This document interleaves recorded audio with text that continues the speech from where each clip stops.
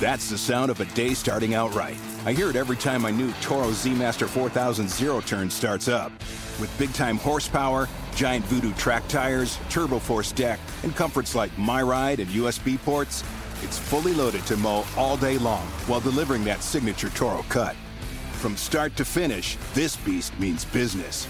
Get your Z-Master 4000 today. Toro. Count on it.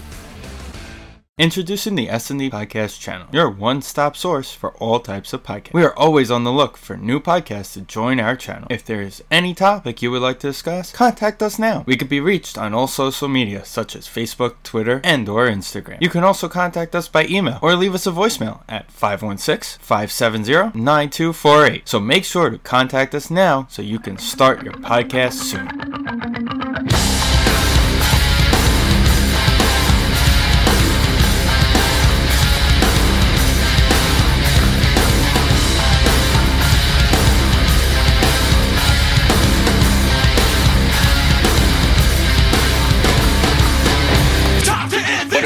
Everybody, it is Jay. It is Friday, right? Yes, it is. It is Friday. And I am here alongside with my brother, my partner in crime, Izzy Israel. Izzy, what's going on, dude? Chilling, man. Good weekend coming up. Biggest card of the year for the UFC. Can't wait.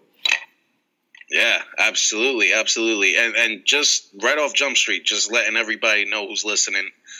This is not AJ's Weekend Wrestling Podcast. This is a straight up Izzy and Jay UFC preview show. I'm gonna take you guys kind of in a time machine because I don't know if I'm sure he knows, but it's been about 2 years since we've done a Beers and Brawls MMA show, which is pretty crazy. Yeah. That was our MMA podcast that we had. It lasted about 4 whopping episodes, but classic stuff. All classic they, stuff. They were all doozies. You'll find some crazy stuff in those 3 to 4 episodes. I think the last MMA podcast that we did, I think it was after the McGregor Chad Mendes fight. I want to say I could be off, but I think it was around that fight or after that fight. It was pretty much the rise of Conor McGregor while we were doing our show, and now seeing where he is now, it's unbelievable. Within a couple of years, this dude has turned himself into a monster superstar. But technically, we will be previewing UFC 214. Like Izzy said, is the biggest card of the year so far. On paper, this is one of the better cards they've done in a little while. Hopefully it delivers, and hopefully all the names remain intact.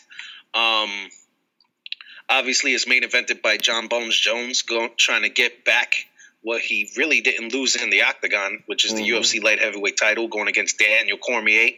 Co-main evented by Tyron Woodley, defending the welterweight championship against dangerous Brazilian Jiu-Jitsu master Damian Maia.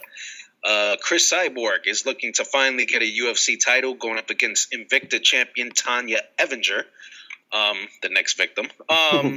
We have probably welterweight title implications here with Robbie Lawler going up against Donald Cowboy Cerrone. We have a light heavyweight bout, Jimmy Manuwa versus Volkan Ozdemir. Okay. And then got a pretty good preliminary card on both Fight Pass and FXX. Okay, I guess they couldn't get Fox Sports 1 or they couldn't get FX. They got FXX. Whatever. Like I said, this is technically not a wrestling podcast, but for the first maybe 5-10 minutes, we get a little. I mean, me and Izzy can't talk without talking some wrestling.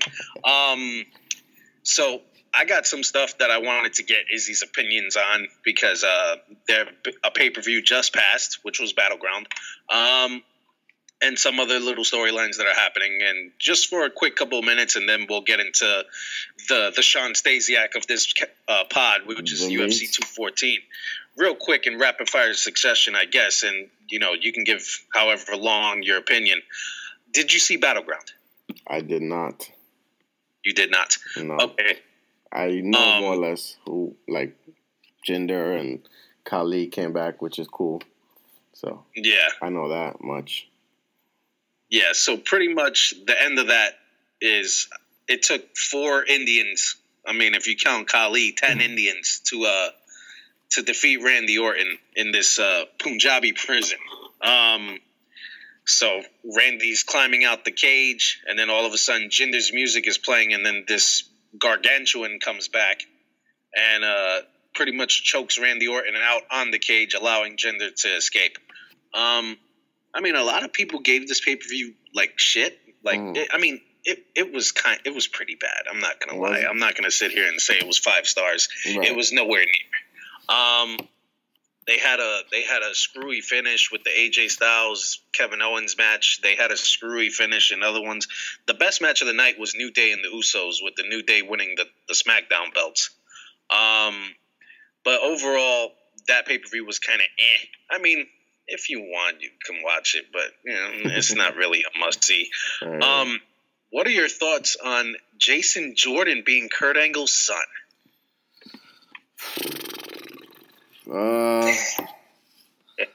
It's stupid. I don't understand why we're doing 1997 type of storylines anymore. Like, it's so dumb.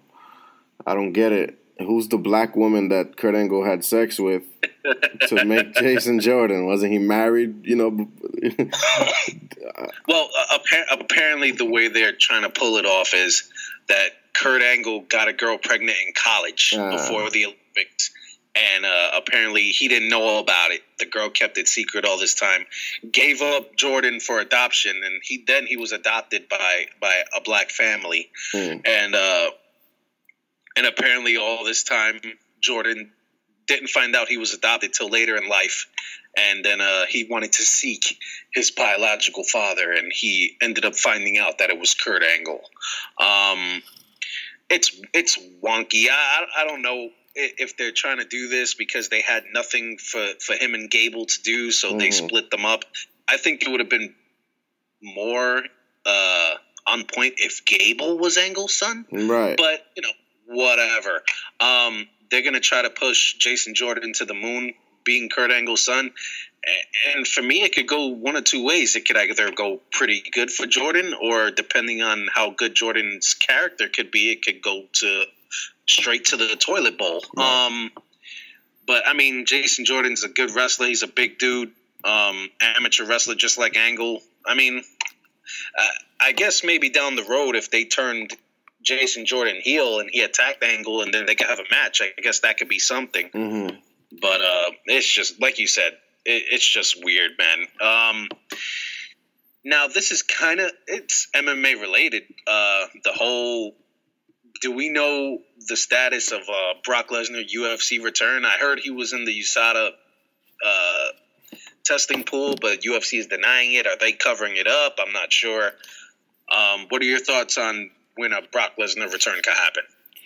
Anytime that the UFC wants. I mean, people forget that the UFC hired USADA. It's not like, USADA's the athletic commission. They're not. They're a separate entity that the UFC hired to clean up their sport and to make potential buyers look at them more legitimate. Like, oh, they don't have steroids in that sport, so let's buy the company. That's why, WEMG, the new company that bought it for $4 billion, was interested, because they don't see a bunch of juiced up fighters anymore, just fighting each other. Now it's, legitimate athletes, and they're, testing all the time, and this and that. But the same way Brock Lesnar got one exemption is the same way Brock Lesnar can get another exemption. If a report comes out tomorrow that says, oh, Brock Lesnar's suspension is up, he's been, suspended, his suspension was retroactive since he got it, it's been a year already, which has been over a year, then it doesn't make a difference. Would I like to see Brock back? Hell yeah. The heavyweight division is stale. I think if Brock takes 6 months with a good camp, I think he could beat anybody. Standing is always going to be scary for him, but that wrestling is a next level. Cain Velasquez has his own things. I think that Cain Velasquez, Brock Lesnar, rematch. That ship has sailed, but I wouldn't mind it. But Cain Velasquez really has only been the only kryptonite. I mean, he lost to Alistair Overeem, but Alistair Overeem was also juiced up too. Who's to say Brock Lesnar now can't take him down and have his way? Who knows? And Alistair got rocked by freaking Verdum, the last fight. But I think Brock is always good for the sport. People so quick to forget, man, this Conor crap. But Brock Lesnar was, and if he comes back now, would still probably be bigger or just as big as Conor McGregor. He was the it factor. He was the biggest star the UFC has ever had, more than Ronda, more than McGregor. I think McGregor has surpassed that a little bit now, but that's because Brock Lesnar left. And, he's gone. If Brock Lesnar would have been consistent and the heavyweight champ, you kidding me? But, yeah, man, I mean, the rumor is, Brock and John Jones want to fight each other. I think Jones has to worry about DC, but we'll get into that once we talk about the card. But, I mean, Brock Lesnar's always welcome. I was definitely going to jump into Jones and Lesnar. That was definitely, a good segue because, I mean, like you said, Jones needs to worry about Cormier. Right. He shouldn't be worried about a guy who is a contracted WWE superstar who could potentially come back. And if let's say Jones wins the light heavyweight belt again, which is a good probability, and then he decides, I want to do a super fight. He wouldn't fight DC again if he beats him again because that would be two in a row. Yeah. So let's say he gets one more defense of the title and he goes, okay, let's say Brock is back by then and they set up a super fight. Now we're doing fantasy booking here. How does a fight between, let's say, a 225-pound John Jones and as a fight night, because, Brock gains that weight back in one night, let's say a 285-pound Brock Lesnar, how does that fight go? Listen, man, if Alexander Gustafsson could take down John Jones, and Alexander is not a wrestler, I find it very hard for John Jones' first fight at heavyweight to fight the biggest heavyweight. I tell you this, if this might sound crazy, but if it's John Jones against Stipe, John Jones has a way better shot, and I would probably pick John Jones against Stipe because Stipe is primarily a boxer. He punches. He's a striker, and I think John Jones is much faster. He's more dynamic. But that chin has never been tested by a heavyweight. I think that fight with Brock Lesnar would take him to the cage, and he will wrestle hump him for 3 or 5 straight rounds. And if Brock Lesnar gasses out, then it's a different story. But Brock Lesnar, really, he's fought. I think the most rounds he's done is 3, if I'm not mistaken, against Heath Herring, where he went to decision. I don't think he's ever, really. He took Heath Herring to 3. He mauled Frank Mir in 2. So, every fight that he's had that he's won, it's either been first, second. Wait a minute. No, what round did he beat Randy for the belt? It's got to be 2, I think. 2 or 3. 2 or 3. I know he went a couple of rounds with Randy before taking him out. He took Heath Herring all the way, but he punished them all 3 rounds. Right. That was a beating. Yeah, he beat the crap out of him. He retired him after that fight. But yeah, he hasn't gone a full 5. He's never had to. Yeah, he's either been knocked out. You know what? No, Shane Carwin was second round too because Shane gassed out after the first. Exactly. The fights that he's won and lost have been in the first couple of rounds. Yeah, Overeem got rid of him, I think, in the first round. Kane, I think it was in the first round. First round. He beat Overeem was the first round. Yeah. So, but the thing is, John Jones has never been punished in his life. Saying. He's never been the guy who's been dominated. Besides, like you said, Gustafsson, but that was on the feet. Right. Yeah, he hasn't had that Goliath on top of him. And the guy who was supposed to do it with the credentials was Cormier, but Cormier is half the size of Brock. So it'll be interesting, man. If that were to happen, that would be. I don't see. We'll talk about it when we get into the Jones card. And I don't see John Jones hurting Brock on the feet with his hands. No. John Jones isn't a knockout artist. Rumble Johnson would have a better fight. You know what I'm saying? That'd be crazy. But the thing is, Rumble wilts, so Brock gets that guy down. And he can't wrestle. So, he can wrestle, but he's not, an elite He doesn't use wrestler. it. Right. He's not an elite wrestler. He's like Rampage. When Rampage got into the UFC, he never used his wrestling. And this was a dude that was power bombing people. Yeah, they use it to stay on their feet and knock dudes out. Yeah. But okay, so before we get into this card, there's one subject I wanted to ask you about that's totally off subject. It's like it's not even in the same universe. No. Go ahead. LeBron James and Kyrie Irving. Oh, we doing that? All right. That sounds good. Listen, dude. I've been listening to Undisputed. I've been listening to First Take. I've been listening to these dudes all week long talk about LeBron and Kyrie. And I was like, I gotta ask you about this. What are your thoughts? I mean, when I heard the news last week that Kyrie wanted out, I was like, that's a shock. No one has ever left LeBron before. Everybody wants to jump on the LeBron ship. No one has ever left him. Right. Now, for Kyrie, who is the second, he's the right hand. He's the second dude. He's the second man. What are your thoughts on that? Like, he would rather play for the Knicks than play with LeBron. Honestly, I'm not a LeBron fan at all. But you know me, I know basketball in and out. Like, that's my sport. I think Kyrie leaving LeBron and going to a team like the Knicks, he will immediately regret his decision. Unless he's a stupid unless he's a stupid person who doesn't care about winning or things like Kyrie doesn't understand, or maybe he does understand, or the consensus is, Kyrie's great. He's this. Kyrie is great. He's good. I don't think he's great, but he's really good. He's a star. Yeah. But when you play with somebody as good as LeBron James, the scoring comes so much easier for you. It's not. Yeah. Do people game plan specifically for LeBron James that Kyrie, of course, he's going to average 25 a game. If you put a guy who can score sort of, and they play with another scorer, their points are going to. Not even another scorer. There's nobody like LeBron James, period. There's nobody that in the league that you have to game plan that much for. Him or Curry are the two most dangerous guys, and Westbrook. But Westbrook is another nut. He's another case. I think Kyrie, his numbers will probably drop because he's not a guy that's. How do I say? He's not explosive like Westbrook. Westbrook wants to jump down your throat. Kyrie Irving has to dribble 30 times to get a basket or get a pick and roll and get a basket. He cannot necessarily – all they're going to do is crash on him every time. If he goes to the Knicks, they're going to crash on him, and who he's going to kick it out to? His game is going to suffer dramatically. So if he's that selfish of a person to think that he's that good – he is good – but to think that he's that good to lead a team, like to be an Allen Iverson, it's not happening, bro. You're not Allen Iverson. That's why his first choice was San Antonio. He's not that stupid. But he won't even be the man over there. He's not better than Kawhi. No. He won't even be the man over there. So what's the point? Just stay with LeBron. You're in the East. Go to the finals every year. Are you stupid? You're still averaging 25 points a game. You averaged more shots per game than LeBron James. So what are you complaining about?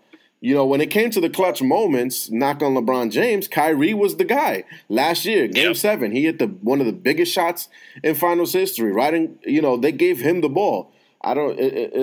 These finals, Kyrie Irving had huge games. It's not like it's LeBron's show. It's not. Kyrie Irving is just as responsible, not just as, but he plays as big a part as LeBron does. Kyrie is not that good, man. He's a great scorer, but that's as far as it goes for me. That's as far as it goes. I don't think he's Steve Francis. He's a little better than Steve Francis. He's a little better than Stephon Marbury. That's it. He's definitely interchangeable. And the thing is, people forget he's Gilbert Arenas, bro. And Gilbert was better than Kyrie Irving to me.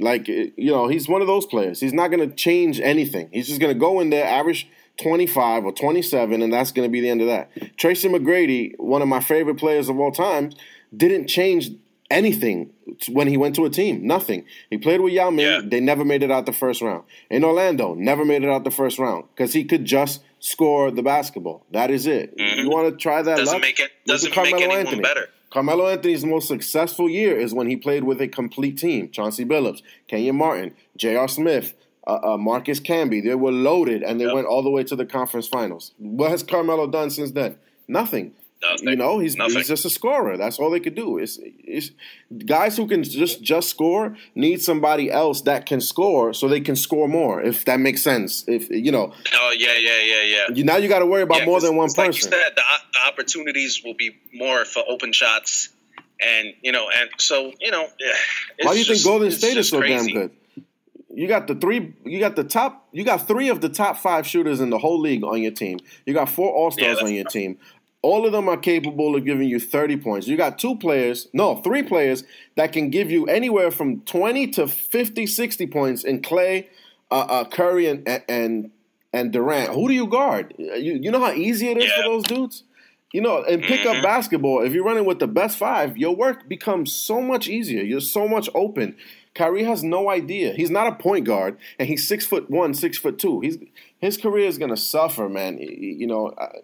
But whatever. I'm not a LeBron guy, but the grass is not always greener on the other side, and depending on where they send them, because they signed Derrick Rose just to say, look, dude, Derrick Rose, who's injury prone, scored 18 points a game last year. We could do well. We could do fine with that with LeBron James on this team. Exactly. If they can get 60 games out of Derrick Rose, they'll be fine. Bro, if I'm Kyrie, I'm like, oh, snap, we got Derrick Rose, another ball handler, somebody else that can push the ball. I'm even more open. Derrick Rose, all he has to do is drive down the middle because he plays 100 miles an hour and kick it out to me, and I'm wide open for a jump shot. I don't get it, man. The days Derrick Rose is a significant upgrade from Darren Williams, who did nothing Dellavedova. Like, come on, man. Listen, I'm the biggest Kobe Bryant fan or that anybody who knows me knows I love Kobe Bryant. When Kobe Bryant made Shaq leave, look at how Kobe suffered.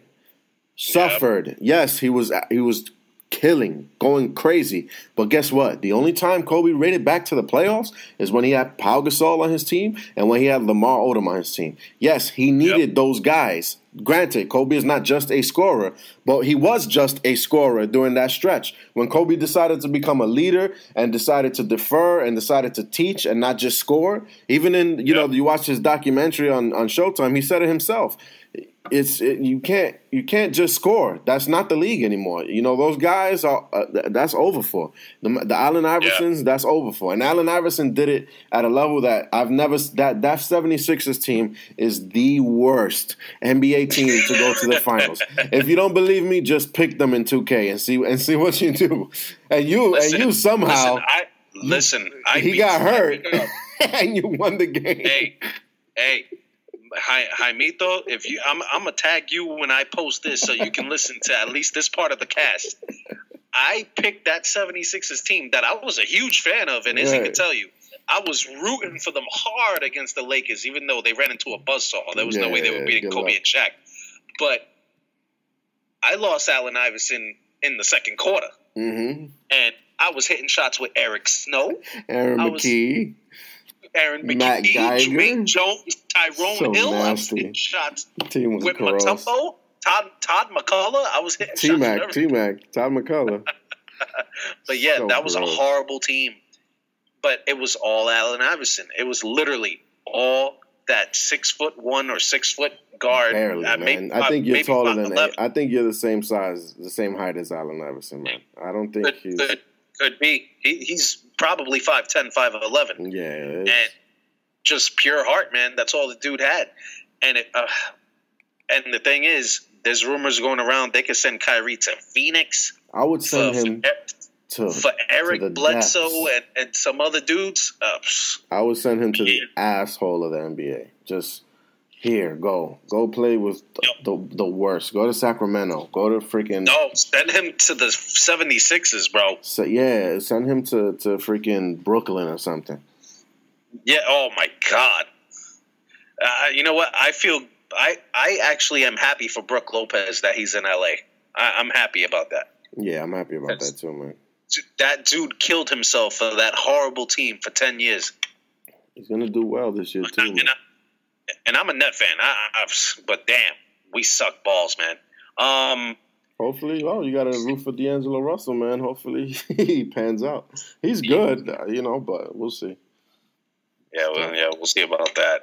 But speaking of AI, real quick, and we're gonna get into the card right now. I swear. What do you think of the big three? You know what, man? It's not whack. Like it's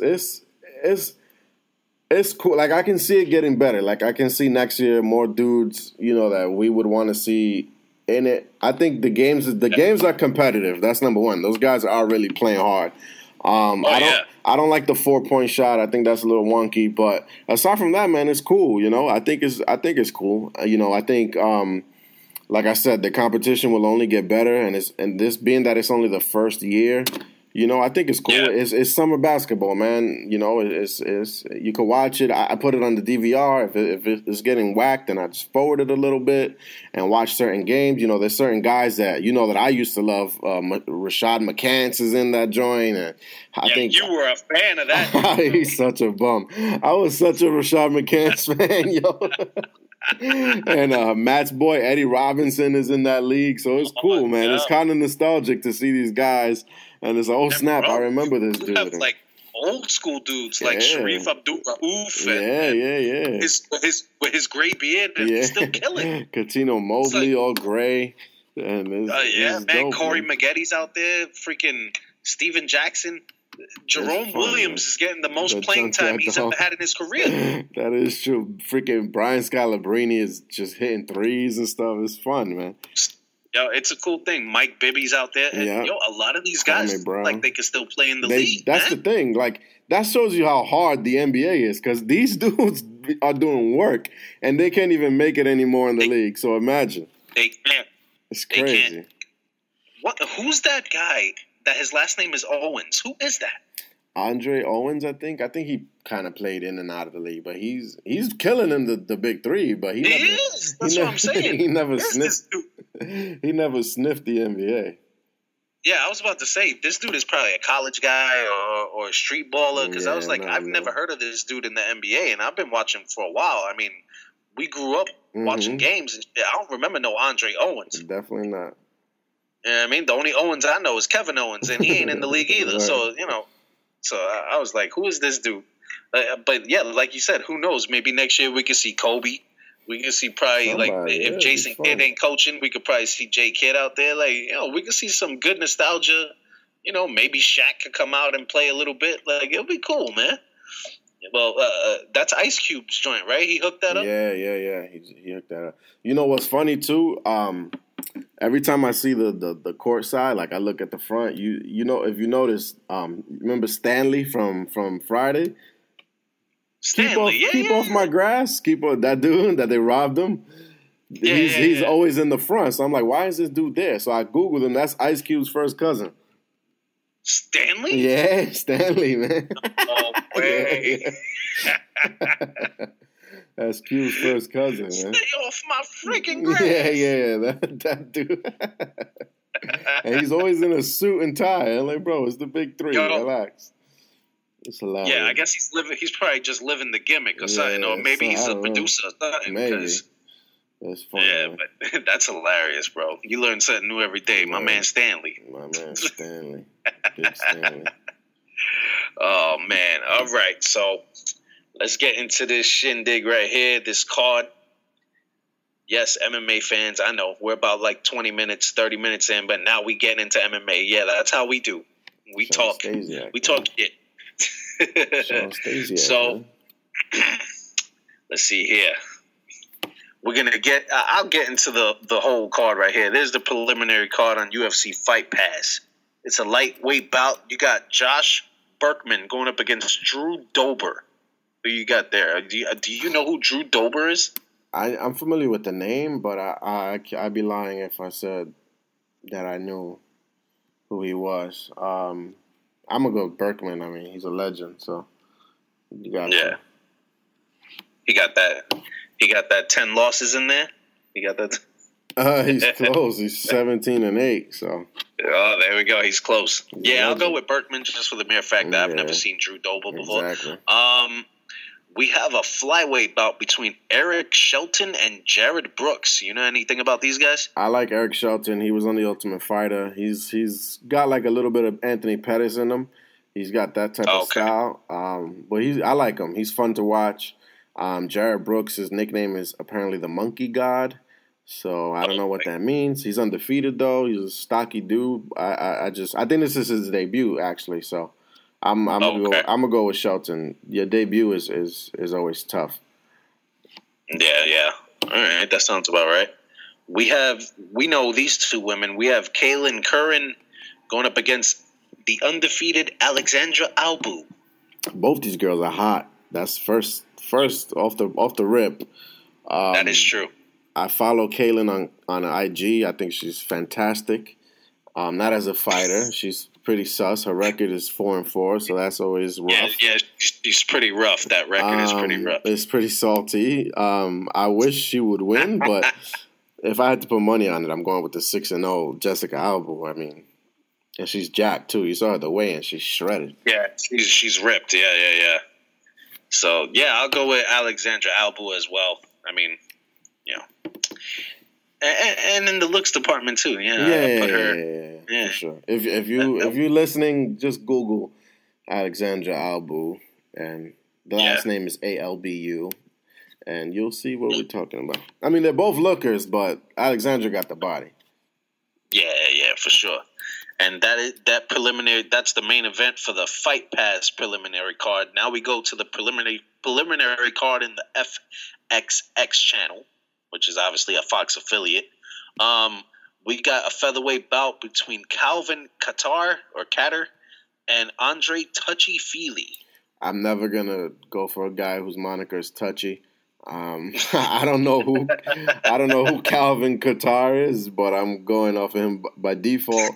And Fili's, I think he's alpha male, so we're not doing that. Oh, yeah, team alpha male. Yeah, can't do it. Yeah, so I'll go with Kattar. Yeah, let's see what Kattar can do.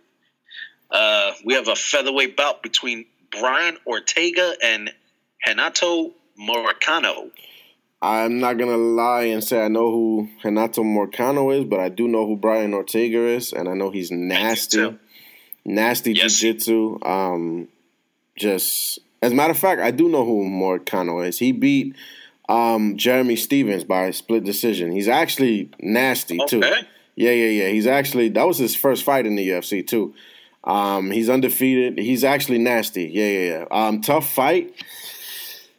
And Brian Ortega hasn't fought in a while. He, as a matter of fact, remember when we went camping and we went to Buffalo Wild Wings that year, that he fought that night. He beat Clay Guida by stoppage. Wow! It's been that long. Yeah. And that was when Bisping won the belt, and that was last year.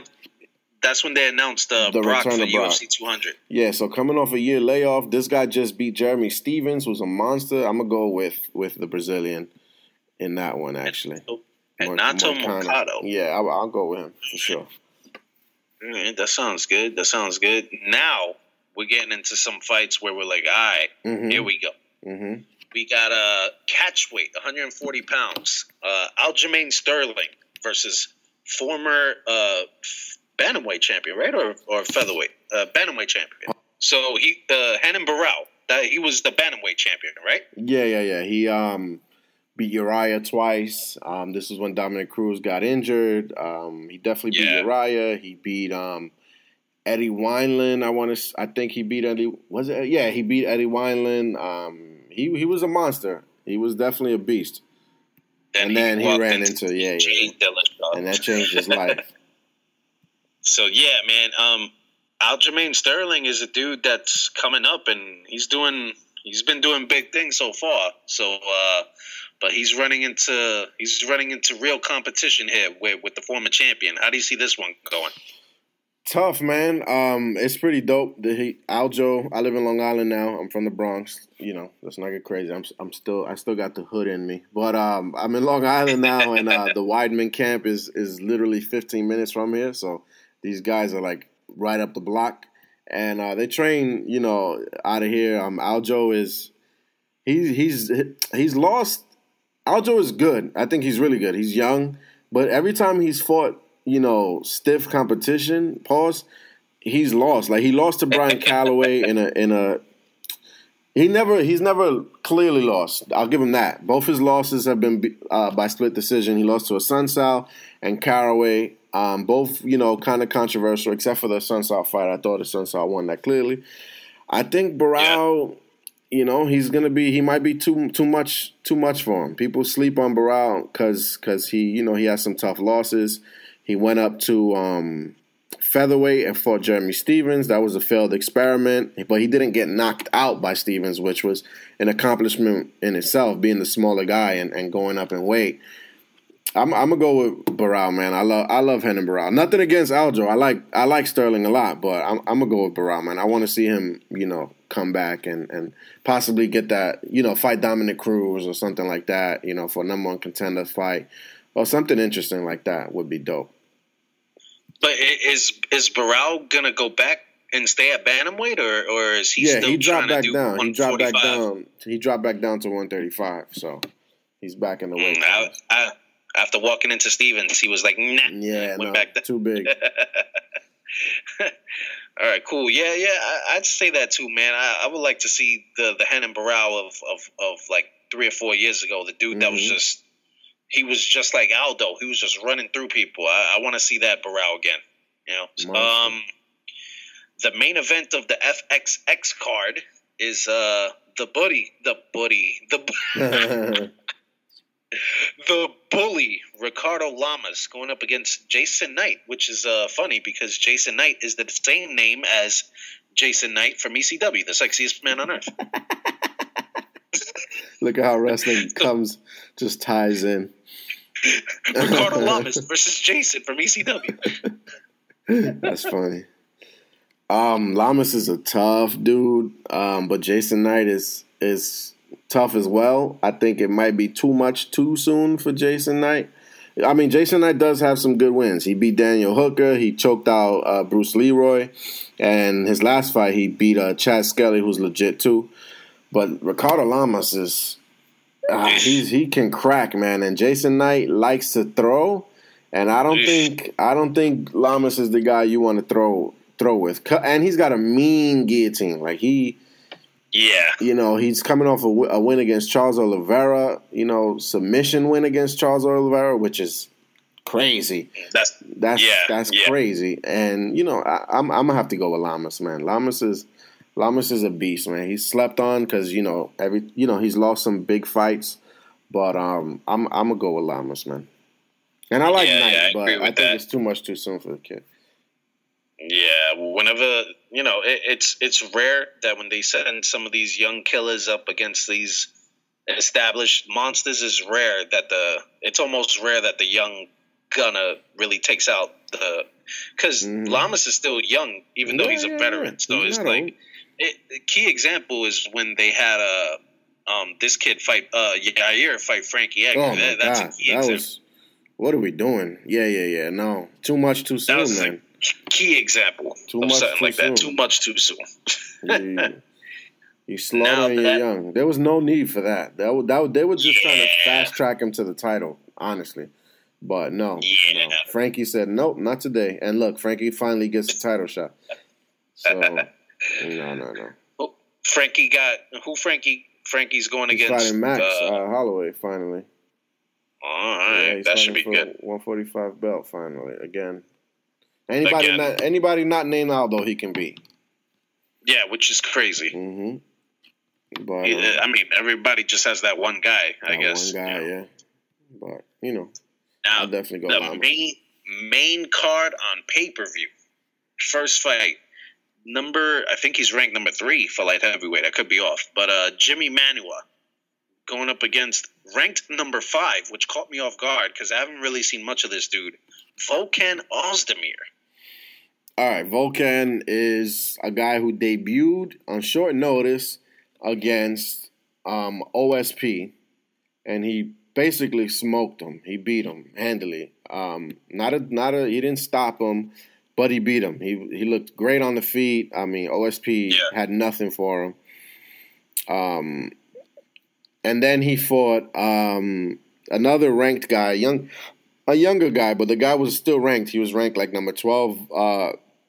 Misha Serkinov. I don't know if you know. He's like a jacked. Oh, okay. Yeah, big jacked guy, and he knocked him out in 20 something seconds. Like he ran right through him.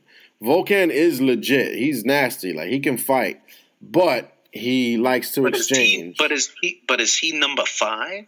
That's light heavyweight. Light heavyweight is so thin, man. Like the bigger divisions are so thin, bro. Like it's crazy. And I mean, I don't know. I don't know. I got to pull up the rankings, to be honest, because I don't know who's what. Like. Yeah, I would assume, because I think from what I saw at the weigh-ins, because they show their ranking under their name. Mm-hmm. I believe Manu was number 3. You know what, man? You know what, man? What? He might as well be the number 5. This light heavyweight division is very thin. Yeah, just read off the top 10. All right, obviously the champ, Daniel Cormier. You got John Jones number 1, Gustafsson number 2, Manuwa number 3, Glover number 4, Volkan number 5. You got Shogun number 6. He's still top 10. No, yes. Shogun. Corey Anderson, Ovin St. Preux, Misha Serkinov, Ilir Latifi. You got Little Nog ranked.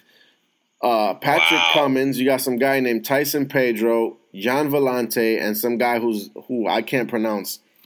Not 1 second of his name. There's nothing. I don't know what his name is. So yeah, that light heavyweight ranking might be the thinnest division in the UFC. To be honest. Yeah, I mean it is far way gone from. Oh yeah, the Rampage days and Chuck Liddell, Tito Ortiz, Rampage Jackson, Rich Franklin. Oh wow, it's crazy. Wow. Yeah, all right, fine. Volkan's number 5. Fuck it. But in terms of this particular fight, obviously Jimmy Manuwa is a hard hitter. He's really good on the feet. I forget how his grappling skills are, but he's been knocking people out. But is this another case of too much too soon, or is Manuwa's not in that elite company yet? Manuwa knocked out, Corey Anderson and OSP. They got the one common opponent these two guys have is OSP. Manuwa slumped them, and Volkan, he went toe to toe and got the better of him. But I don't know. I don't know what the Volkan's ground game is, but if it stays on the feet, man, Jimmy Manuwa he hits really hard, and he's an elite, he's an elite striker at 205. There's not too many strikers at 205 period in the weight class, but I think he's legit, man. He's only got 2 losses, and those 2 are to Gustafsson and Rumble Johnson, so it's not like, he's lost to bums, but, he's you figure Whit Rumble Johnson retired for now. Right. You figure he wins this fight against Volkan. You figure a rematch with Gustafsson to the number 1 contendership. You figure, right? Unless they want to throw Glover in that mix, which I would like to see Glover Manuwa, and I think Gustafsson is coming off a win, 2 wins in a row, and he smoked Glover. He's smoked Glover, knocked him out. So I honestly think, because they're all about money fights, if John Jones wins, they're gonna do that rematch, which will be the most anticipated rematch at 205 since Cormier Jones. And I think Gustafsson Jones rematch would be more anticipated, because the argument is, and I still hold this to this day, Gustafsson won that first fight. But that's a podcast for another day. Yeah. Absolutely. Not for nothing. Going back to Glover, you know who he reminds me of? And I think it's the same person, just with a different name. Do you remember Vladimir Matyushenko? Yeah. The dude that Tito Ortiz beat down and John Jones beat down. Yeah. I can see that. The janitor, that was his name. The janitor, Vladimir Matyushenko. Yeah. And then, like you said, he got killed by Jones. And it's funny because after he lost to Jones, he went on like a 5 or 6 he was fight running. streak. He was old too. Like he was in his 40s. Yo, he was bro. He was hitting 50. He was a fossil, bro. He was old, man. But that's what Glover reminds me of. Glover looks old, but he's only, I don't know how old Glover is, maybe 38, 39 years old. But he looks like he's 50. He looks like he doesn't belong in there until he hits you and knocks your ass out. Yeah, I mean, but I feel, you know how we've gave that example before that Cain Velasquez is the best bum in the business? Right. I think Glover Teixeira, just by like what Skip Bayless says, just by my eye test, I feel like Glover Teixeira is the bummiest number 4 in any division. Yeah, because he just got that power. Man. Yeah, he's skillful. He got power, and he can knock your ass out. And he's a decent wrestler. But when he faces those guys like a Jones or a Gustafson, he gets smoked. Like he's not. Hello. Yep.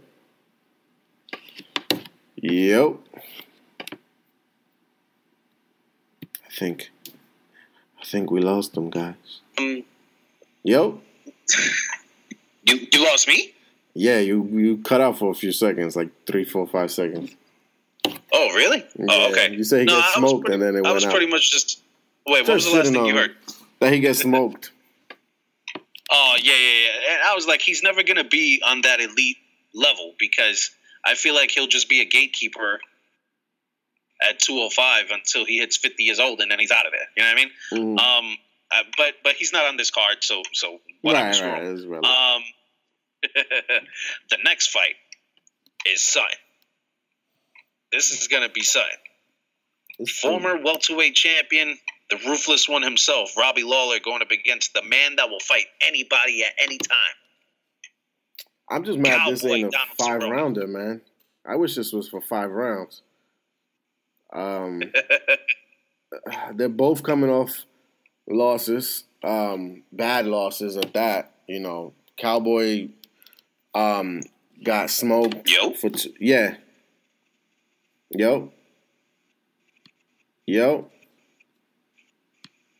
Hold on.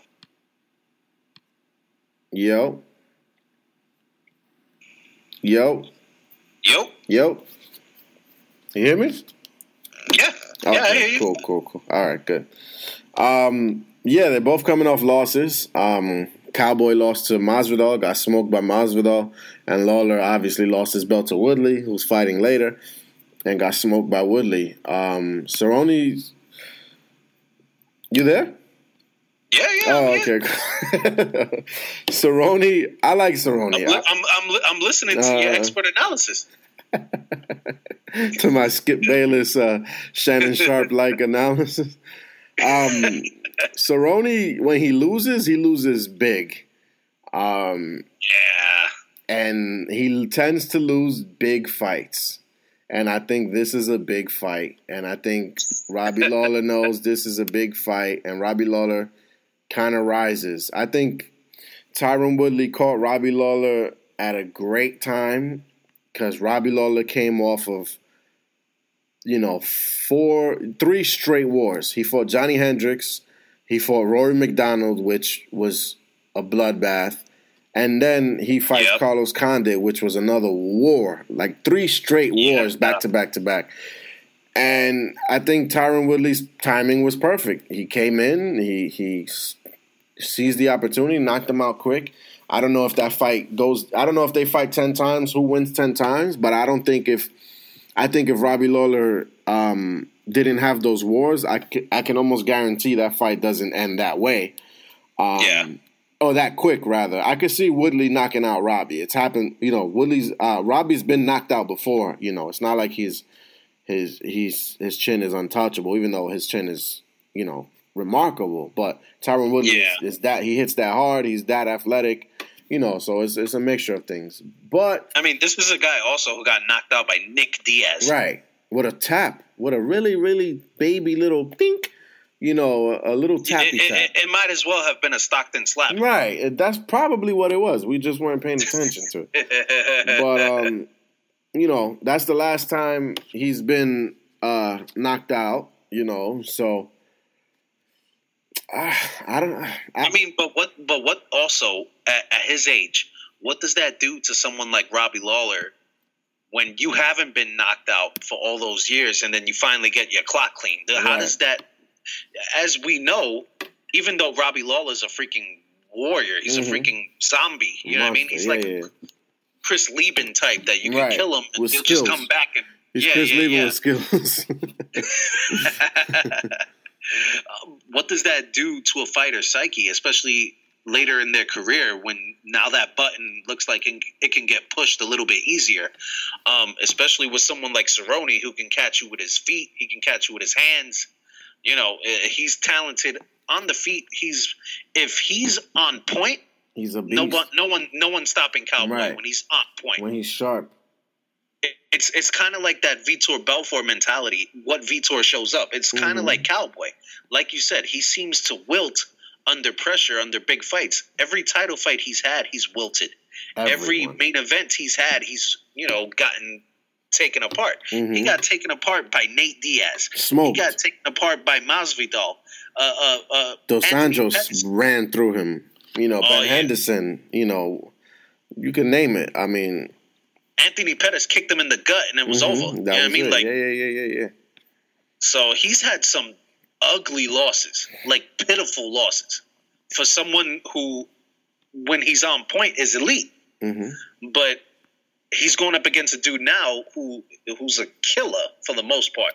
Robbie Lawler's a monster when he wants to turn it on. Yeah. This is a dude that said he wants to take Conor McGregor's soul.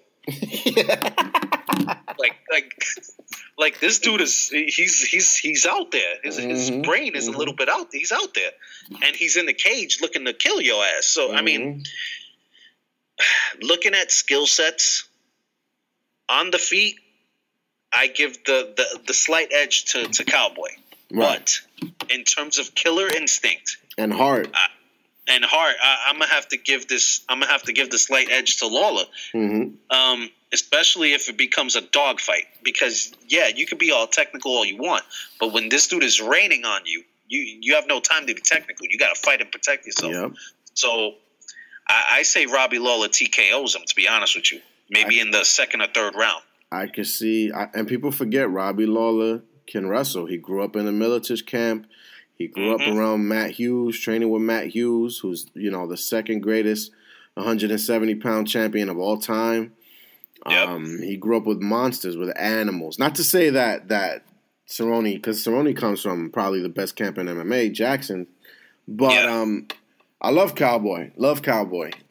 But I've always been I can't say always, because when Robbie Lawler was young, he was a dickhead. But once he matured himself and went to ATT and, he was a Strike Force and, just murking guys, and he didn't say anything at all. His press conferences were terrible because he's just so, serial killer. I'm going to kill him. I'm going to take his soul. That, I was like, this dude just wants to murder people. And I love it. And, and then he comes back to the UFC, man, and people, counted him out, and he smokes Koscheck, and he wins the freaking title, man. So it's a great comeback story. And he's only 35. It's an amazing comeback story because he got beat by Melvin Manhoef. Or did he beat Melvin Manhoef? He was getting the shit kicked out of him, literally, and then he caught him with one shot and knocked him out. But he got choked out by Jake Shields, and then he went up to 185. 185, he lost to Lorenz Larkin and choked out by Jacare, and losing to guys he's not supposed to lose to. So he drops back to his weight class at 170, and he became the champ. And I would love to see him fight for the title again. I would love to see him against GSP or these kind of guys. But I could see it. I could see Robbie Lawler taking him to the fence for the first two rounds, even though that's not really his game. But being smart about it, like he did Rory, I think in their first when they fought, he he had him up against. He's a jack of all trades, man. He can do it all. He's not an elite wrestler, but he has wrestling knowledge, and we know Cowboys wrestling has always been suspect. That's always been his Achilles. So I can definitely see Robbie Lawler getting the win. I'm going for Robbie Lawler. And Cowboy, I say TKO for sure. Cowboy doesn't have that. Cowboy never one punch knocks people out. It's always with a kick or with an elbow or something. He picks you apart. I don't see him being able to pick Robbie Lawler apart like that. Yeah, I mean, like you said, Woodley caught him with one punch, right, and that was pretty much it. He didn't kill him on the feet. No, just it was a flash knockout. But man, I'm going Lawler. I'm going for the TKO. I see Cerrone wilting under pressure as per usual for him. But sure. But on the flip side, I'm hoping for one of those bloodbaths that Robbie gets. You know what I mean? I'm hoping for another. I don't want his face to turn Jokerish like it did with Rory. But I mean, if it happens, it happens. Fuck it. I like that. And Cowboys too much fun. Like he's always laughing and doing. Nah, bro. Robbie's not having none of that. He's great, man.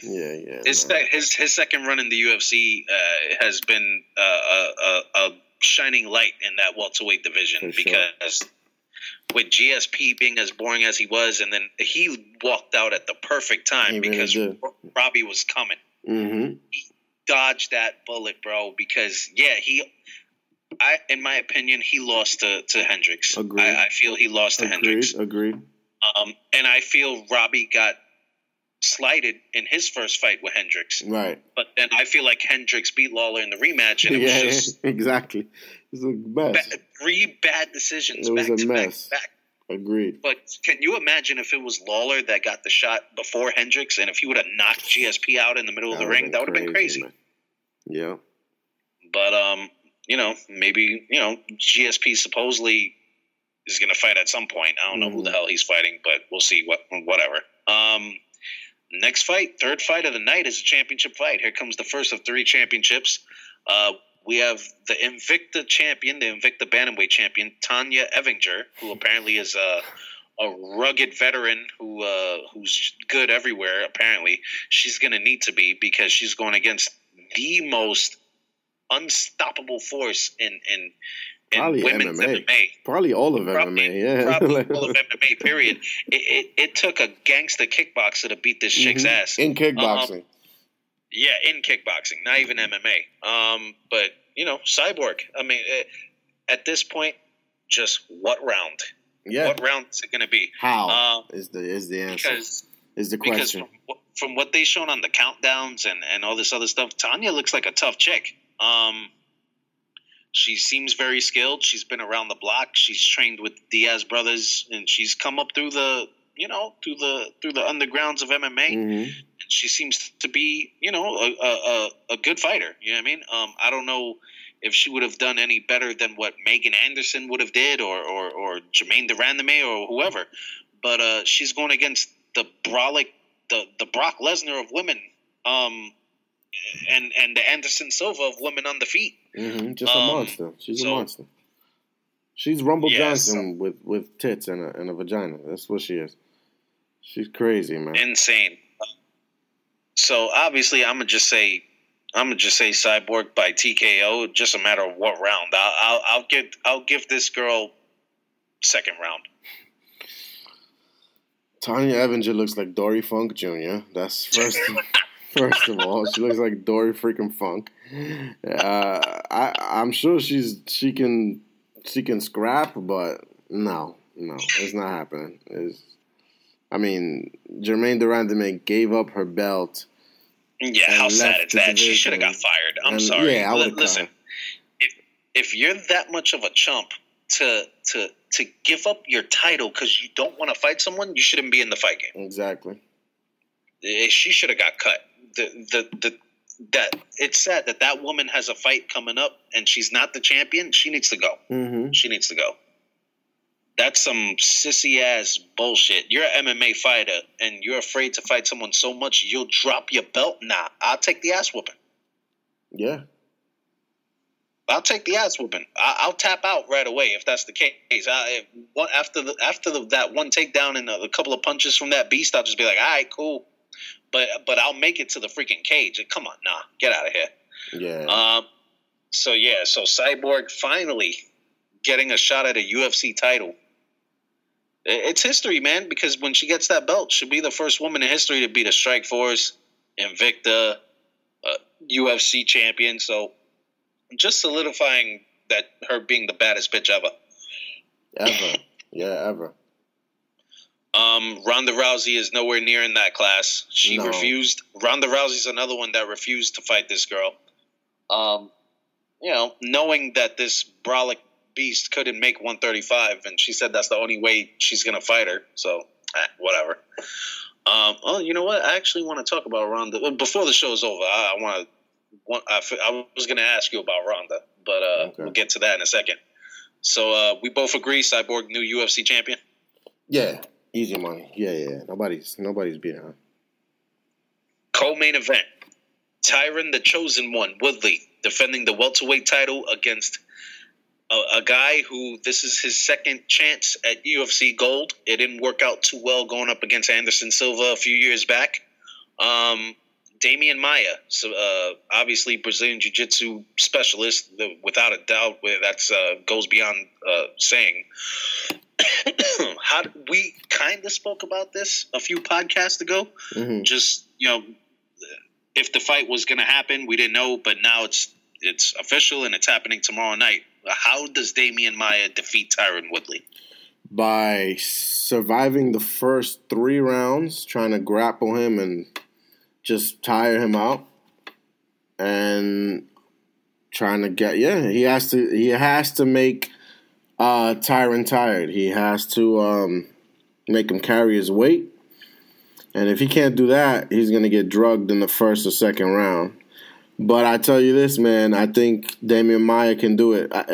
It's always the case if he can survive, if he can survive the first 2 rounds, and people are going to tell you, but Tyron Woodley, fought 2 5-round fights back to back against Wonderboy Thompson. It is not the same thing when somebody's trying to ride you, consistently for an entire fight. It is not the same fight. It is not standing and throwing punches and moving around. It is, I got to shake this guy off. I got to get the hell off the cage. I got to, get this dude off of me. It is going to be that for 25 straight minutes. And if Tyron Woodley is on his back for a second, I think he gets tapped, because I don't think Woodley's jiu-jitsu obviously is nowhere near. We've never, and wrestlers, they're terrible off their back traditionally. Yeah. I'm going for Maia, man. I love Maia, man. He's the nicest, humblest guy in the world. He seems like, just the nicest dude in the world. He comes from that Marcelo Garcia that I'll give you my lung, but I can choke you out at the same time. I'll give you water if you need it, and my kidney if you need it, but I'll also kill you with my bare hands. Like, they're just that type of nice people, and I got to root for somebody like that. I do like Tyron Woodley, but he's a whiny guy. He's always bitching about something and tries to play the race card, and I hate that shit, man. Like, just fight, bro, And, I'm going to go for Maia, man. I think Maia gets it in a 4th-round submission. Rear naked choke. All right. Well, in terms, and I agree with that wholeheartedly about Damian Maia. I think he's a great dude. Unfortunately, though, I will be the contrarian in this. I'm gonna say Woodley's gonna win the fight. I'm gonna say Woodley, just for the reasons that we brought up before when we spoke about this fight. I think he's too explosive. Mm-hmm. I think he's too fast for Damian Maia. Damian Maia is a slow guy.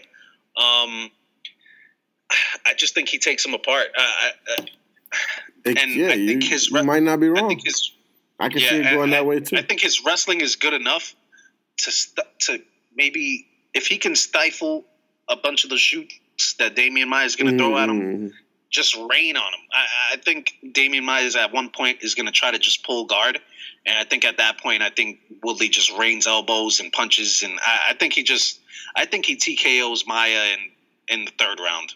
I'd say. I can see that happening, man. It's a toss up for me. It really is. I don't know. I don't know what's gonna happen. This is a dude who leg kicked Carlos Condit into a TKO. He really did, though. He's just explosive everywhere.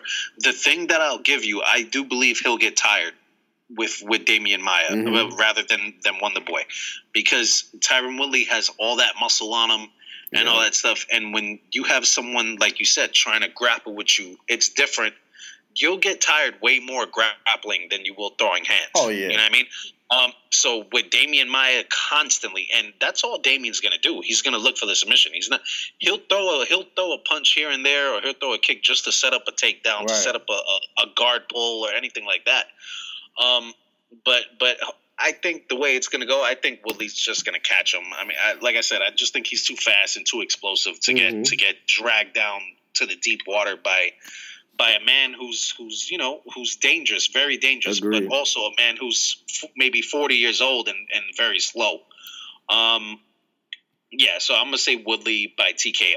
I'm gonna say Woodley. Yeah, I think they have one common opponent though, which is if we're gonna try to take something out of it, which is Jake Shields, and Jake Shields beat what's this dude? Did he beat Woodley? He beat Woodley, and did Maia? Yeah, and Maia. Oh, Jake Shields beat both of them actually. So there we go. There goes. It was a split for Jake against Maia, and a unanimous decision against Woodley. So just throw Jake that. Jake Shields was a weird fucking fighter, bro. Oh my god, he was so good, but so damn boring. Yeah, man, because his jiu-jitsu was good, his wrestling was good, his striking stunk. It's horrible. If you think Maia's stand-up is suspect, Jake Shields. Yeah. Oh my god, Shields atrocious, rough. Horrible. Yeah, bad. I think Jake Shields is one of the only guys that got let go from the UFC just because he was boring. Him and John Fitch, for sure.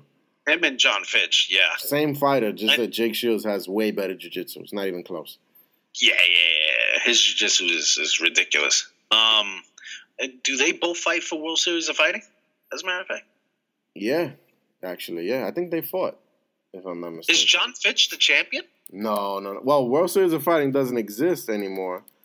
Oh, really? Yeah, they have this new, I forget what it's called, Combat League, some shit that it's like a tournament and the grand prize is like $10 million. Okay. Yeah, so. Because I know Husamar Paharis was still injuring people in that company. Like, I know stuff was happening. Right. There. Jake Shields actually lost to John Fitch in World Series of Fighting. That's what I figured. I knew they fought, but I didn't know. I didn't really care. I didn't really watch. I know they had decent fights, but I didn't really watch World Series of Fighting that much. That must have been a snooze fest. That must have been a. Yeah, but did it go the distance? It went the distance. Oh my god! Yes, and Fitch is the champion. He's at whatever it's called now. I think it's called PLF Pro League Fighting or some shit like that. Yeah, but that must have been a doozy. Talk about watching paint dry. Oh my god, Jake Shields. John Fitch is the most boring fighter of all time, though. Jake Shields, at least he had the threat of submission. John Fitch, I mean, good God, he was awful, man. Talk about lay and pray. That dude was the king. God, that was the worst. I hated him, bro. I hated him. And that's that he challenged GSP, and he had nothing for GSP. He got smoked by GSP, yeah. But he literally was just a wrestler that, I mean, he never threw a punch. Nothing. He was awful. Awful. I'm gonna look up his record. Decision. Yo, he got a lot of wins. He has mad wins, but bro, decision, draw, decision. I mean, it's like, Jesus, bro. 19 wins by decision he has. Oh, my God. Yeah, that's... Ugh. And I think even Dana White used to, just shit on him all the time in every press conference. Yep. Well, here's one fight that we know will not be boring. Because, I mean, just with the personalities involved, how could it be? You have the return of probably pound for pound the best fighter ever in John Bones Jones, who makes me sad that I'm a year older than him. Yeah, it's pretty crazy. Going up against a champion. He is a champion. If you want he's a great. I'll give him that. He's an all-time great, but he's not the champion. DC? He's not the champion, though. He's a great fighter, but he's technically on paper he's the champion. But you know what he is? He's Kevin Durant he didn't beat the champion to become the champion. Right. He was the guy who, circumstance-wise, he wilted Rumble Johnson to get the belt. He defended it once, and he defeated Gustafsson. Give him that. He beat Johnson twice. He beat Johnson again. It's kind of like Cain Velasquez, his homeboy. He beats Bigfoot, and Bigfoot, and then a little bit of Bigfoot. He's fighting the same guys. The same guys. Oh, I can't stand Cain Velasquez. Don't get me started on that. Oh God, he's so garbage to me, bro. Yo, Cain Velasquez is the guy on Countdown that said that the first fight was really, really close between John Jones and Daniel Cormier, which stop it. No, it was not. But okay, let's just set the tone here. Let's just set it up. These two guys fought 2 years ago, and probably the most entertaining build-up to a fight imaginable, with the whole craziness at the press conference, with them throwing shots and stuff falling and, all this other stuff. The constant cussing at each other and the different demeanor of John Jones, because he was obviously, fighting off some sort of demons with drugs and all sorts of stuff. It was a different John Jones than what we were used to seeing. Mm-hmm. When John Jones first came around, he was an innocent little Christian boy, always smiling, a little bit shy. Right. He just did his damage in the cage and that was it. Right. But now, when it came to him fighting Daniel Cormier that first time, this was a different John Jones. This was a more, like I said, a Jones that we were not used to seeing. But now he seems to be still kind of in the middle. I feel like this John Jones that we've seen the past couple of days has a little bit of that animalistic anger toward Daniel Cormier, but he's in a better place. Yeah. So I feel that's very dangerous for Daniel Cormier if John Jones still harnessing that anger toward him, but can be the killer in the cage that he's been the first 10 years of his career. Right. Now, we know who we want to win, but in your opinion, being a fight fan, seeing so many fights, and knowing the skills of both of these guys, who wins this fight? Who becomes the light heavyweight champion after tomorrow night? I think Daniel Cormier has looked progressively worse since, since he did look good early against Gustafsson. He did look good against Rumble the first fight. But then again, Gustafsson kind of picked him apart a little bit, and it was a split decision. He looked like pure shit against a 40-year-old Anderson Silva. He was scared to death to strike with Anderson Silva. And Rumble, that's that Anderson hurt him with a freaking body kick. Right. And Rumble Johnson had the worst game plan in the title fight I can remember. You're grappling with a grappler, with an Olympic wrestler. And even so, Rumble Johnson still cracked him. And I think Rumble Johnson, if he would have fought his fight, most likely, probably would have won. So in Cormier's last two fights, he's looked, for me, bad. He's older. He's already, he's 38 years old. John Jones is what, 29, 30? He just turned 30. John Jones is younger. He's been on vacation, not on vacation, not to say that he hasn't been training, but he's just been healing and growing as a fighter and watching DC and watching DC's deficiencies. I think John Jones smokes him worse than the first fight. I think the first round or so is going to be competitive, but 3, 4, and 5, I think it's going to be a landslide, and I think John Jones is going to take him down and submit him or just elbow him to death with his nasty elbows and get a TKO. I honestly think it's going to be a stoppage this time around. I think Jon Jones has looked at this dude knowing that's people. I listen to podcasts and I listen to all these other experts, quote unquote, and they're like, why don't people like DC? Why? Because listen, DC. Granted, he's fought two monsters as the champ, but you never beat the guy, man. You can't talk that much shit, and you got beat your ass whooped 4 rounds to 1 the first time. Like, yes, you beat me the first time, but this time, I think it's gonna be different. Not, oh, you were a crackhead, and this is so whack. Like he can't say that he's better than him. He can't say that this, he beat him. He can't say anything that was in the octagon. He can't say was favorable for him. So what he's gonna do? He's gonna poke him and attack him in his personal life, which is fine. I would have done the same thing. But you lost. You're the champion, and you lost. Nobody respects the guy. It's like Kevin Durant. Like, he's the Kevin Durant of the UFC to me. Like, you lost to this. You lost to these dudes, and then he didn't necessarily join the team. But it's like, you're really gonna talk that much shit when you got 4 other All-Stars on your team? Like, you're really gonna, you're supposed to win, bro. So it's like, you're really gonna talk that much trash when you got your ass whooped the first time? And this guy beat himself. You didn't beat him. How dare you call if I was Cormier, I'd be like, listen, you can give me the title, but I don't want it. I'm going to wait. I'm not going to wait. I'm going to keep fighting, but don't call me champ until I beat Jon Jones. And, you can never be the champion to me if you never beat the guy. It doesn't make sense to me. It really it's crazy. The flip side to that,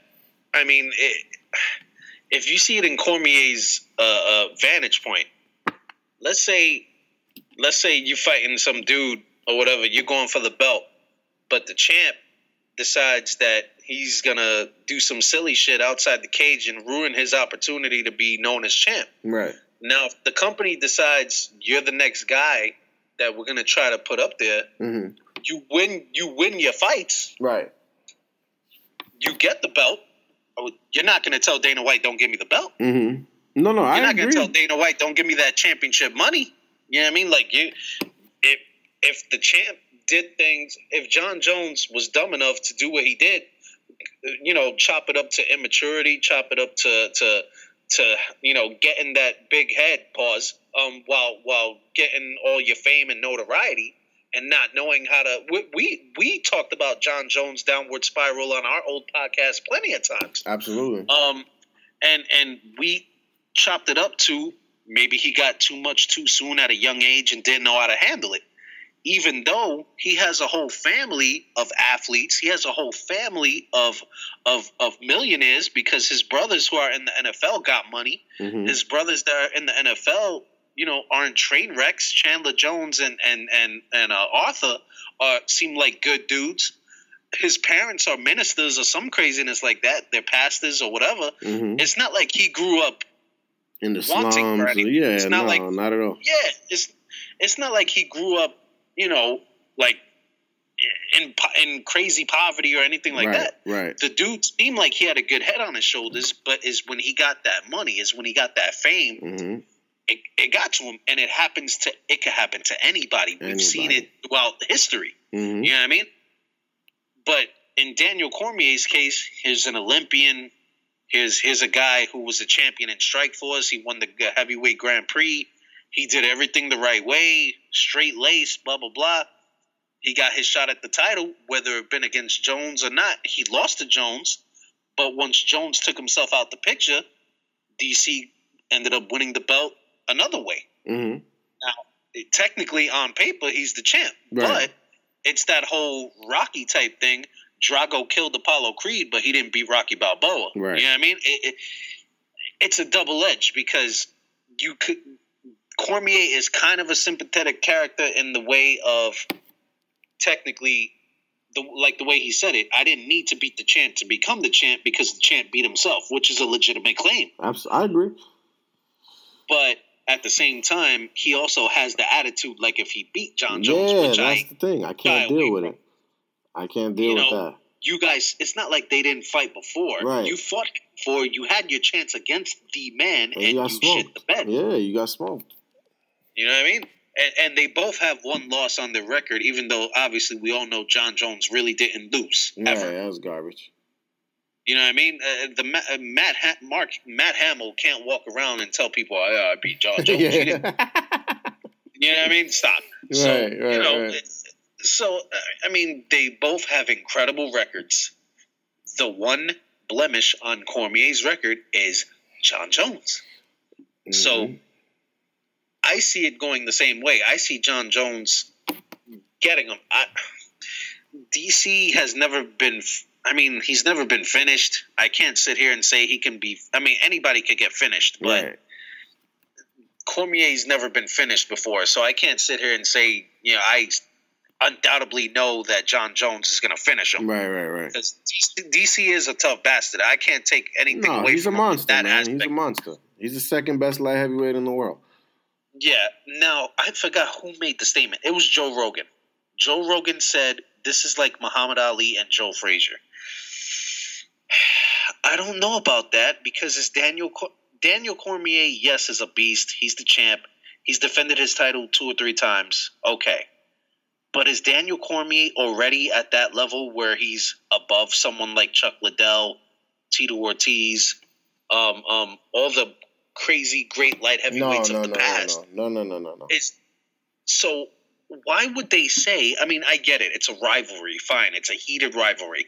And Ali and Frazier, which was obviously before our time, but we've seen enough of old documentaries, like that HBO documentary that came out years ago was fantastic. I would watch it now and it still holds up. Mm-hmm. And obviously everyone remembers Ali Frazier. The difference is Daniel Cormier. Frazier beat Ali in the first fight. Yep. Frazier beat the man in the first fight, knocked him on his ass. Mm-hmm. You didn't do that, DC. You know what I mean? So you don't have room to talk shit. It's not like the man is coming back to reclaim his thing. The man is coming back to reclaim his title, but not from the man who beat him for it. Right. So it's double-edged with both these guys. They're both sympathetic characters to the point where John Jones is making his comeback after going through some craziness. And Daniel Cormier is trying to solidify himself as a rightful champion by beating the man. So in that aspect, this fight is very, very intriguing, and hopefully it lives up. The first fight was pretty good, but at the same time, like you said, it was 4-1 John Jones. Yeah. You know what I was going for Cormier at that time. You were. Yeah, I was, because John Jones was being all cocky and arrogant. It was dark times back then. It was weird. For Daniel Cormier. It really was. For Daniel Cormier, you going for Bisping against Henderson. You were going for some wacky dudes back then. You make them picks back in the day, though. Like, wow, like you must have really had dislike for certain dudes to root for some guys, man. It was rough. Oh man. Well, Bisping now has his hands full with this Australian freaking killer over here. Good luck with that. So,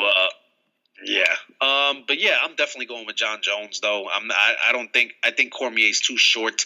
Mm-hmm. It's just that reach is just unbelievable. I think Gustafsson is the only guy in terms of reach that can catch Jones on the outside. He's the only one. That's why that first fight with him and Gus was unbelievable, because it was a mirror of each other. But yeah, I think Cormier is just too small. Even though he fought at heavyweight, in terms of height, he gives up too much height to John Jones. So yeah, I say John Jones, but I say John Jones by decision because I just think Cormier is just a tough bastard and he'll just take a lot of punishment. But I say John Jones gets a unanimous decision and gets the belt back.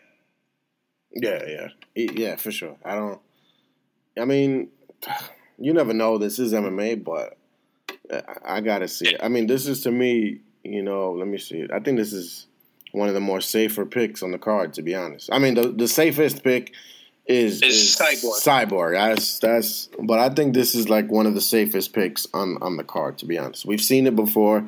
Cormier can't do anything to get better. He's not tall. He can't grow.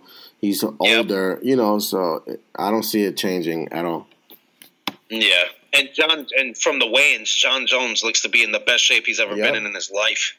He's rocking a baldy, he's channeling his Michael Jordan. When people cut their hair, it's on. Yeah, it's a problem. Look at when Jordan. Wanderlei Silva had hair, he was shit. But when he had his bald head, you knew killing time was coming. So yeah, man. So it's a great night of fights, man. I'm extremely excited. On paper, like we said in the beginning, it's probably the best card UFC's done this year. I mean, the only thing that could rival it is on paper is UFC 200, but that kind of shit the bed a little bit. Whack, yeah. But yeah, man, that's the card. Those are our picks. Before we get off this joint, I wanted to talk to you about Ronda Rousey real quick because I wanted to ask you about her in the beginning. They've been teasing pretty much Rousey probably jumping ship to WWE. And they already have pretty much an opponent lined up for her to feud with if she jumps right in, and they're talking about Charlotte. How would a Ronda Rousey be used? How would you book Ronda Rousey in WWE? She has to be a heel. Period. There's nothing else for her. She's a natural bitch. So let her be a bitch. She will be a better heel. Maybe she doesn't have the mic skills as a Charlotte, but naturally she is a mean. See you next Tuesday if you know what I mean. Yeah. She is a mean bitch. If she can bring half of what she brought to that season in The Ultimate Fighter against Miesha Tate, she would be perfect. And I cannot stand Ronda Rousey. Now that she's out the picture, it's whatever. But oh my God, I could not, can't stand Ronda Rousey. So it'll be, you can't make her a good guy. You cannot make her a face. There's no way. People will boo her. People will shit on her because there's people who feel just like I do that can't stand her. But let her be dominant. We all know not one of those women in that company can beat her in a real fight. So play to that. Let her beat the crap out of everybody and then have some little Sasha Banks pull off an upset. Let her be unstoppable. Let her get the belt, Jay. Let her go on a run. I'm serious. Let her go on a run. Just murking bitches. And then you build somebody up. Maybe Bayley's been there, done that, but you build somebody up, and then you finally have that day where Ronda Rousey loses the belt. She could be the female Brock Lesnar easily. That's what I was going to say. Easily. Do they build her up like Brock? Because everybody knows her legitimately as the ass-kicking machine from MMA that took women's MMA to infinity and beyond, to use a Toy Story term. But the only thing with her that I've seen with people who can actually fight, their fake fighting looks like shit. Yeah, that is because I think they're so scared to connect, to hurt somebody, that it can actually kind of look bad. Now, Shayna Baszler was a sucky fighter, so her fake fighting looks okay. Yeah, so, she's legit in the ring.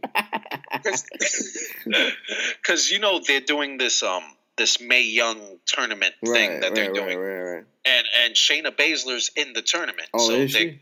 So they're probably gonna scoop her up after this thing is over. She's older too. She's in her mid to late 30s, I think. Yeah, because she's been around forever. So there was a screenshot, and I mentioned this in my last cast, but there was a screenshot of Shayna Baszler after a match that I'm assuming she won, and she's standing at the ramp. Rousey's in the crowd. Marina Shafir, obviously, another judoka who sucked in MMA, but in terms of wrestling wise, is engaged, and the mother of the child to Roderick Strong, so she's in the audience. And I think Jessamine Duke was there too. So you have the four horsewomen of MMA, and on the other side you had Charlotte, Bayley. I don't know if Sasha was there, but I'm pretty sure Becky was there. So now you have the four horsewomen of NXT that they built up, and the four. Now, could we see a 4-on-4 horsewomen versus horsewomen match at WrestleMania 34. How it writes itself, doesn't it? It really does. This is easy math, man. It's easy, simple math. Yeah, so, and Sasha Banks made some asinine comments online. It was like, come on, girl. Like, I love me some Sasha Banks, but she was like, she wouldn't mind fighting Ronda Rousey in a WWE ring. Oh, I don't know stop it. What sense that makes. She goes, oh, because I know if I fight her in an octagon, I'll probably last a round or two. A round or two? No, try seconds, Sasha. Yeah, no. She's much too small.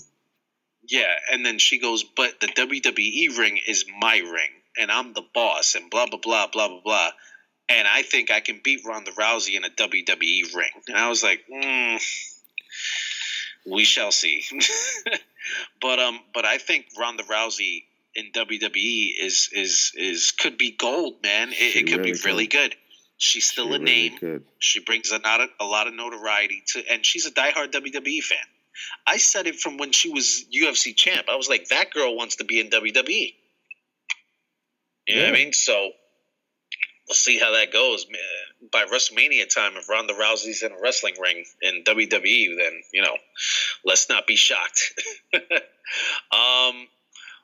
else? I wanted to mention something else, but I think I freaking forgot. Oh, okay.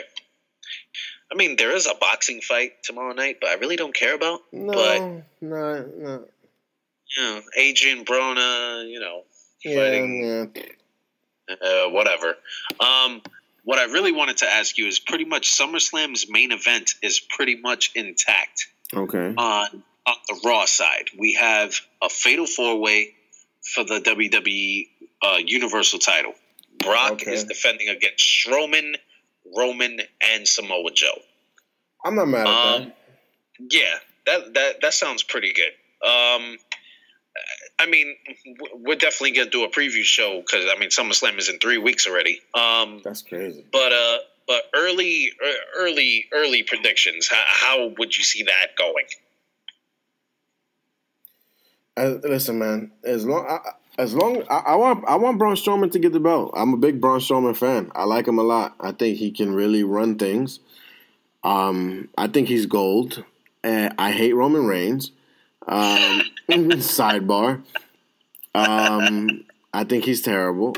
I'm a little sick of Brock, fighting, wrestling every now and then. I love Brock, but his shtick is getting a little yeah. But yeah, I would love to see a Brock Strowman one-on-one match, and then Strowman finally gets the belt, and he's the big beast, because that'd be dope. And I think those two can have some really good matches, and I think legitimately it'll be somebody that can actually toss Brock around a little bit. So yeah, I like Joe as well. Anybody but Roman, to be honest, it doesn't matter to me. Yeah. I mean, at this point, I agree.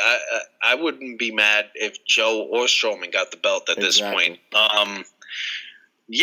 Speaking of Braun, man, there was a story that came out a couple of days ago, and it already got kind of debunked. But just for the hell of it, apparently, Strowman was at a bar or a club or something that Jeff Hardy was singing at, because apparently he sings music. I don't know what he sings, but. And apparently he was in a VIP section, and apparently he got approached by Karen Jarrett, Kurt Angle's ex-wife. Mm-hmm. And apparently she wanted Braun Strowman to sign an autograph for her son. And he kind of brushed her off, like, no, not now, whatever, blah, blah, because he didn't know who she was. So apparently somebody went up to him and said, you know who that is, right? And he was like, no. He was like, that's Karen. That's Kurt Angle's ex-wife. And apparently it got back to him that she was pissed off and she was going to tell Kurt that he didn't sign an autograph for Kurt Angle's kid. And so apparently Braun Strowman goes to Karen Jarrett, and I guess Jeff Jarrett was there too. Like Jeff Jarrett's going to intimidate Braun Strowman. Get out of here. Can you imagine? That's hilarious. Like 50-year-old Jeff Jarrett going up to Braun Strowman, like, oh, you better sign an autograph for my step. Are you kidding me? So apparently the story that went around was Braun Strowman was so sorry that he went down on his knees and begged Karen Jarrett not to tell Kurt Angle that he wouldn't sign an autograph for his kid. I was like, yeah, sure.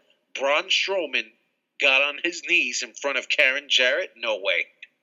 No way. I doubt.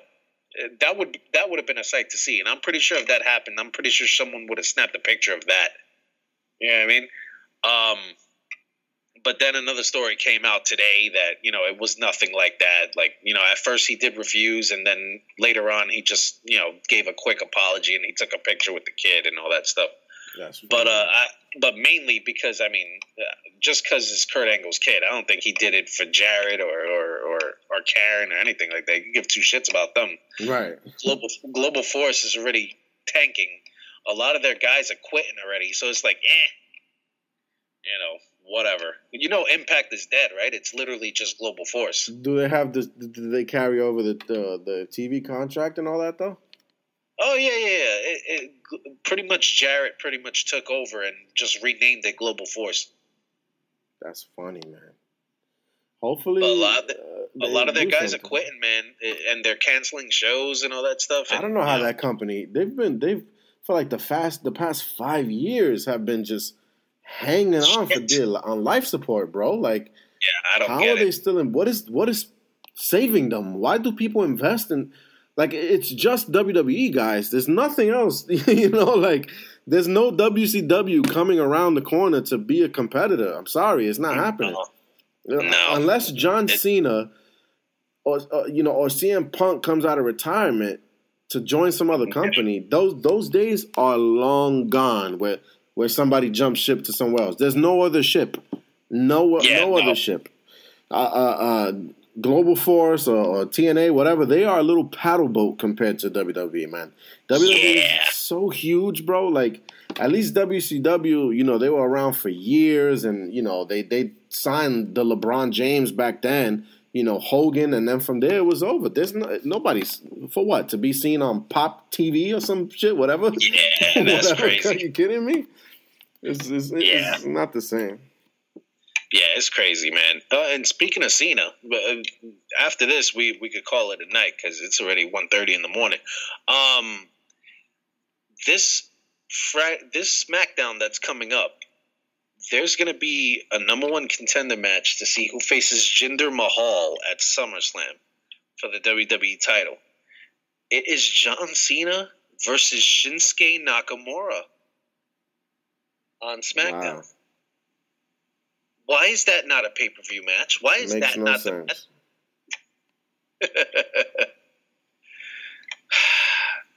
What do you do with that? Who faces Jinder Mahal at SummerSlam? Shit. Who knows, man? I tell you what, though. I would like to see a little brown faction. That'd be dope. Some, one of them, there's never been a Indian or Punjabi or whatever they want to call themselves faction, as far as I know. Put him, Khali, the two little dudes, and whatever. Get Sanjay Dutt from wherever he's wrestling. And yo, not for nothing. You know what popped into my head, bro? Like out of nowhere, just thinking about seeing Khali and seeing the Singh brothers, the Bollywood boys, whatever you want to call them. What if it's been what, 2005, 6? It's been 10 years. Why not dust off Muhammad Hassan? Bro, he was fire. He's not even Arab or whatever you want to call him. You got to be politically correct. He was an Italian guy, but he was the truth, bro. Yo. Like, he was his gimmick was perfect. Perfect. And then you could have, them beat together, and then in a few months have them wrestle each other, because one has to be the alpha, and Muhammad Hassan was the alpha. Muhammad Hassan was a beast, bro. He had like terrorists and shit, and like the fake ISIS come and snatch up Taker. That was fire. Yeah, unfortunately, that's what got him the boot. They did the simulated beheading, and that was it. Yeah.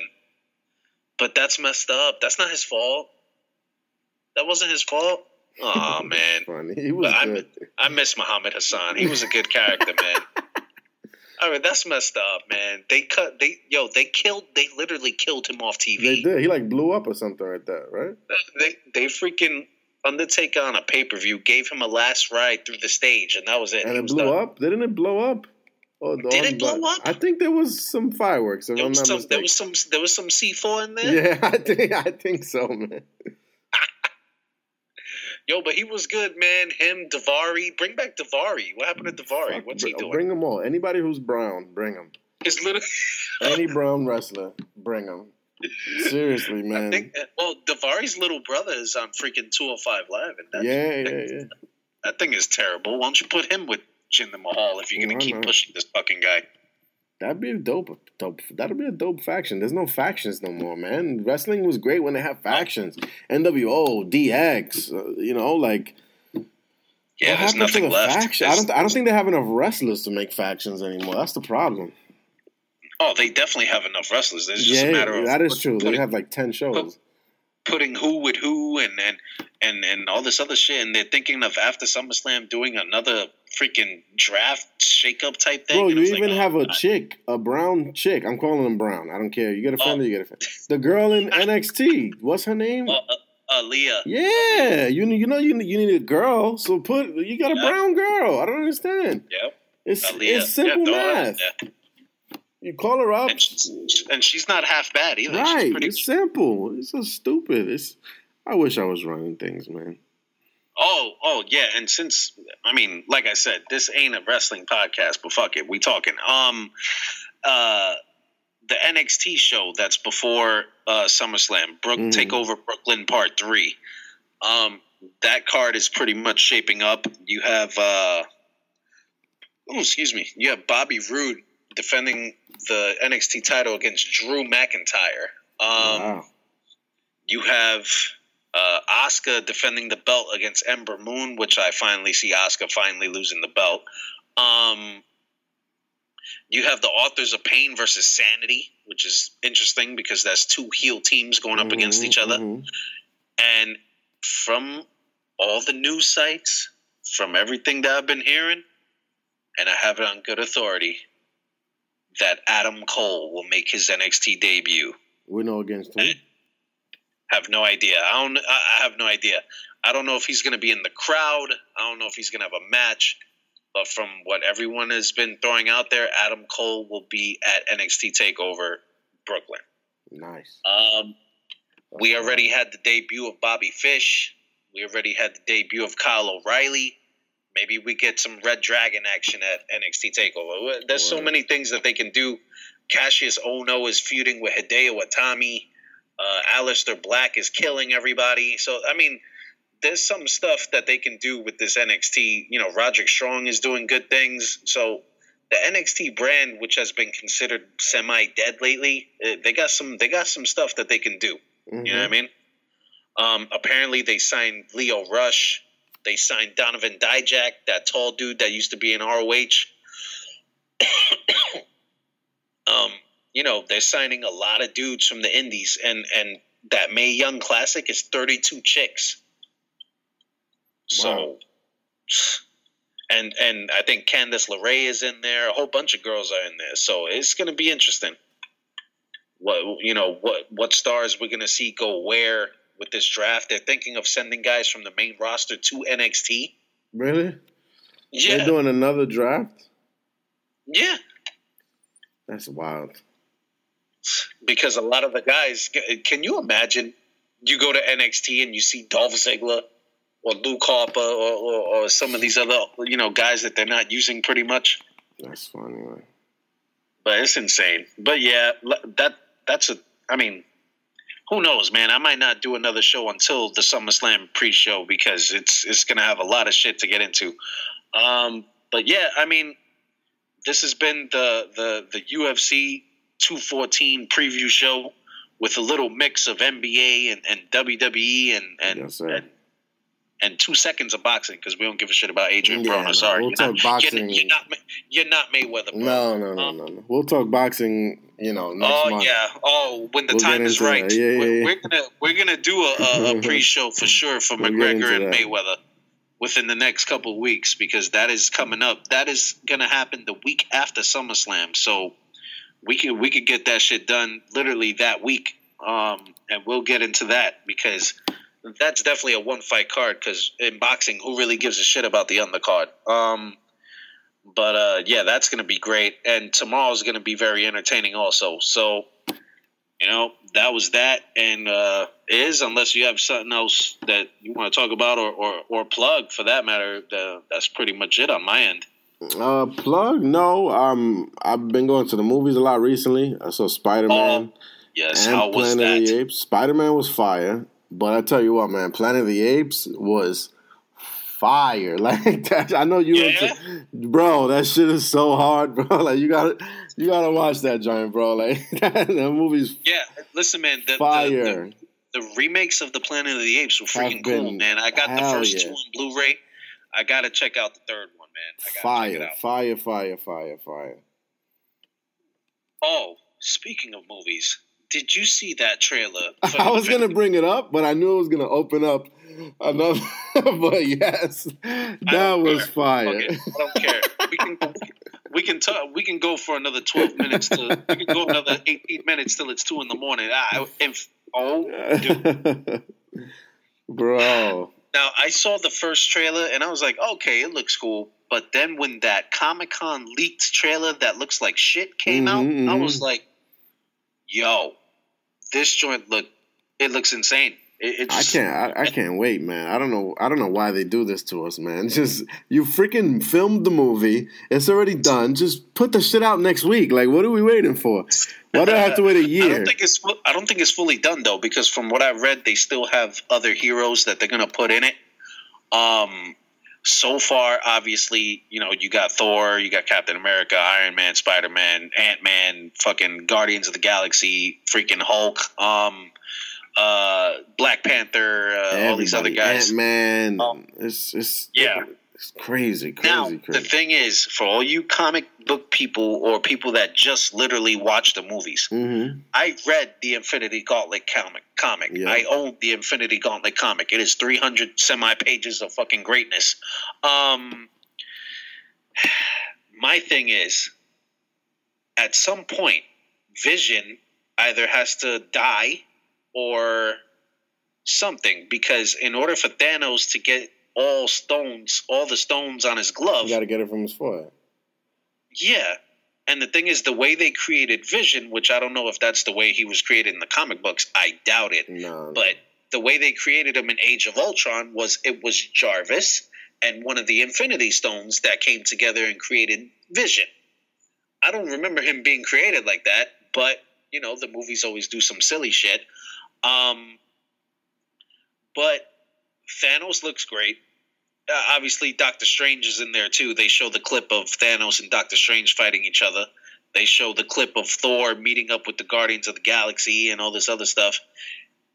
And the thing is, they have to add other heroes to make it legit, because if you read the comic book, the first 2 pages is the Silver Surfer. So they got to add some sort of, and I know certain rights, they don't have the certain rights to certain heroes and stuff like that because of Fox and all this other stuff.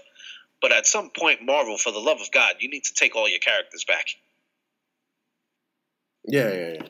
Everybody.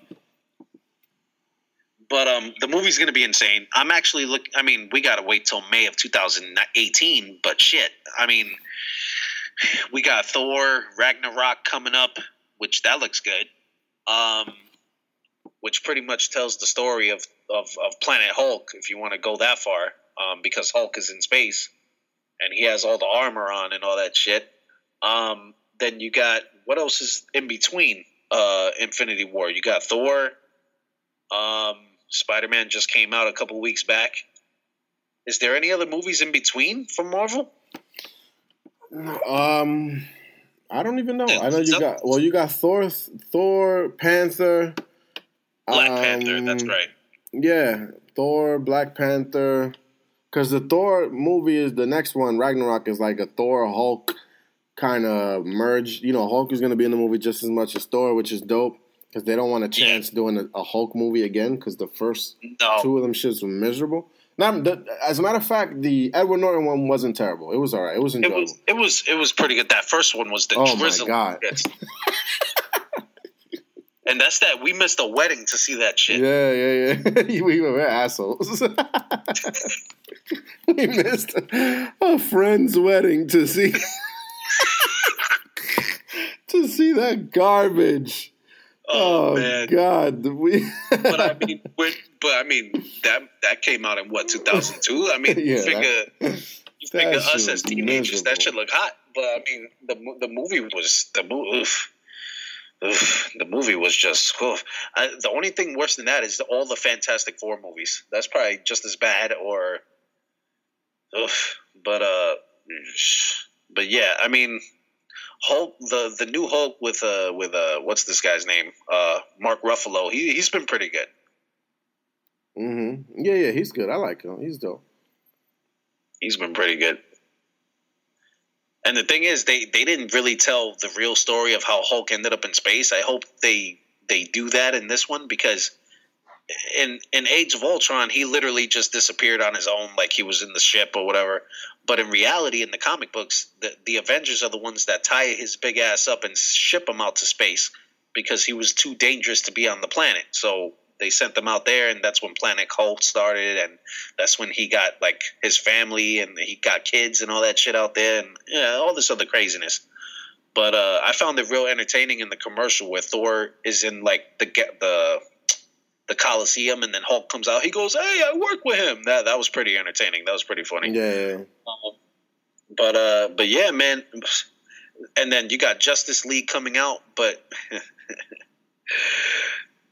everybody is really excited about Justice League. Yeah, nothing. I'm excited about Justice League. I'm hoping. Yeah, that's cool.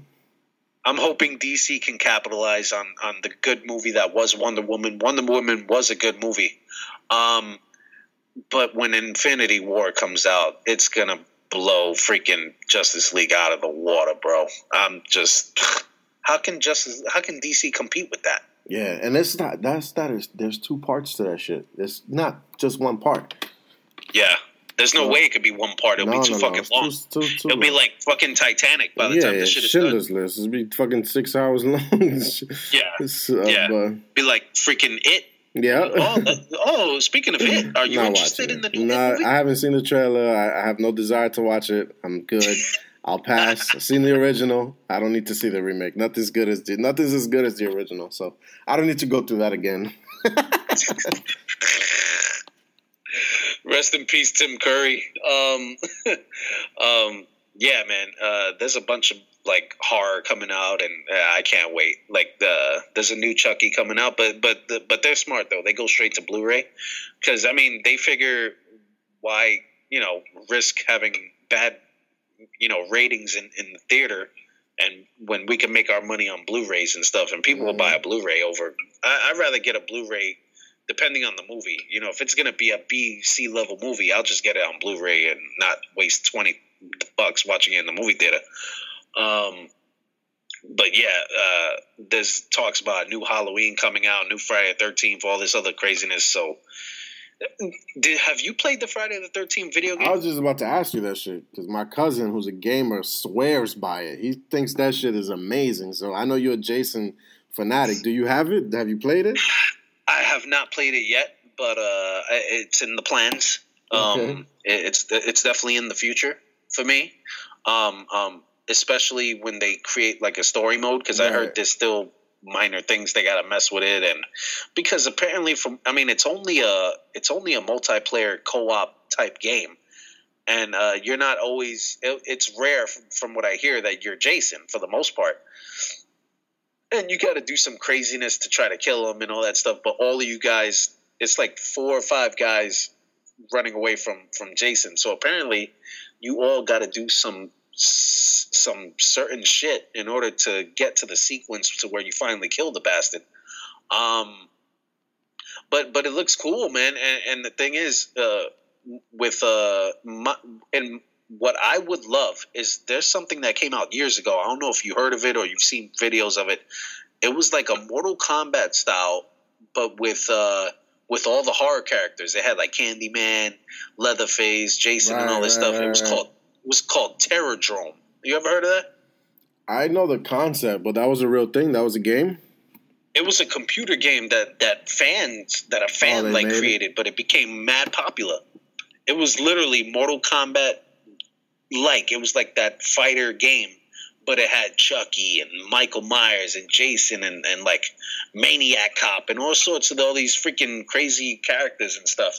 Now, my thing is Mortal Kombat lately throughout the years has been doing stuff like that. Like, they got the rights to, like, the Freddy Krueger character and the Jason character Predator. And Alien and Texas Chainsaw Massacre, all this stuff. Yeah, Predator. All you need to do is get the rights to a couple of other likeness, and you could create a whole fucking game out of this shit. Mm-hmm. So I would love for that to happen in the future, but I'm sure it takes a lot of fucking, you know, shit to go through to order to do something like that. But But yeah, I'm a horror fanatic. You've known that as long as you've known me. So with all the new horror coming out, I'm pretty excited. But I'm very, very excited about Infinity War. I can't wait for that shit. Yeah, man, that shit is nuts, man. It looks crazy. It definitely looks crazy.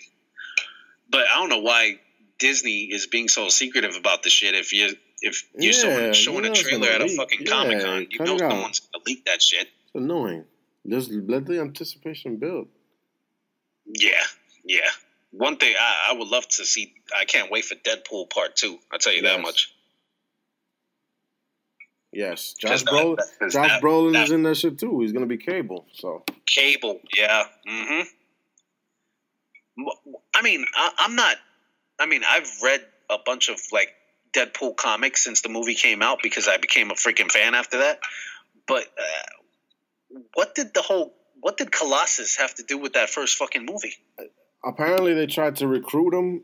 I don't think he has anything to do. I know that in the comic books he has fought alongside Wolverine, et cetera, et cetera. He's like from that because Marvel at a certain point all the worlds kind of intertwine. Like you'll see X-Men with Spider-Man and Avengers and shit like that.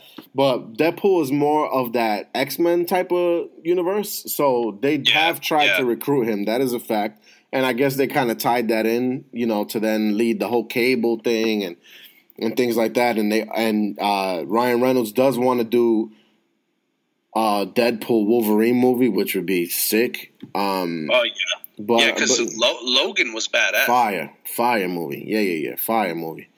And so that he's more of like the X-Men side of Marvel rather than the Avengers side of Marvel, and Spider-Man is kind of in between those two because he's in both. It's a weird Marvel thing, but in Civil War you see all of them for the most part. I mean, in the comic books at least, you see all of them for the most part. The whole Marvel universe. So. Oh, Civil War has like 1 million comics, bro. It like the point of view of the X-Men, the point of view of this one and this one and this one and this one. Like I read the first main 7 or 8 books, like the gist of the story. Mm-hmm. Like when Spider-Man had to take his mask off during a news press conference with Tony Stark next to him. Right. And did you see Spider-Man? The Homecoming?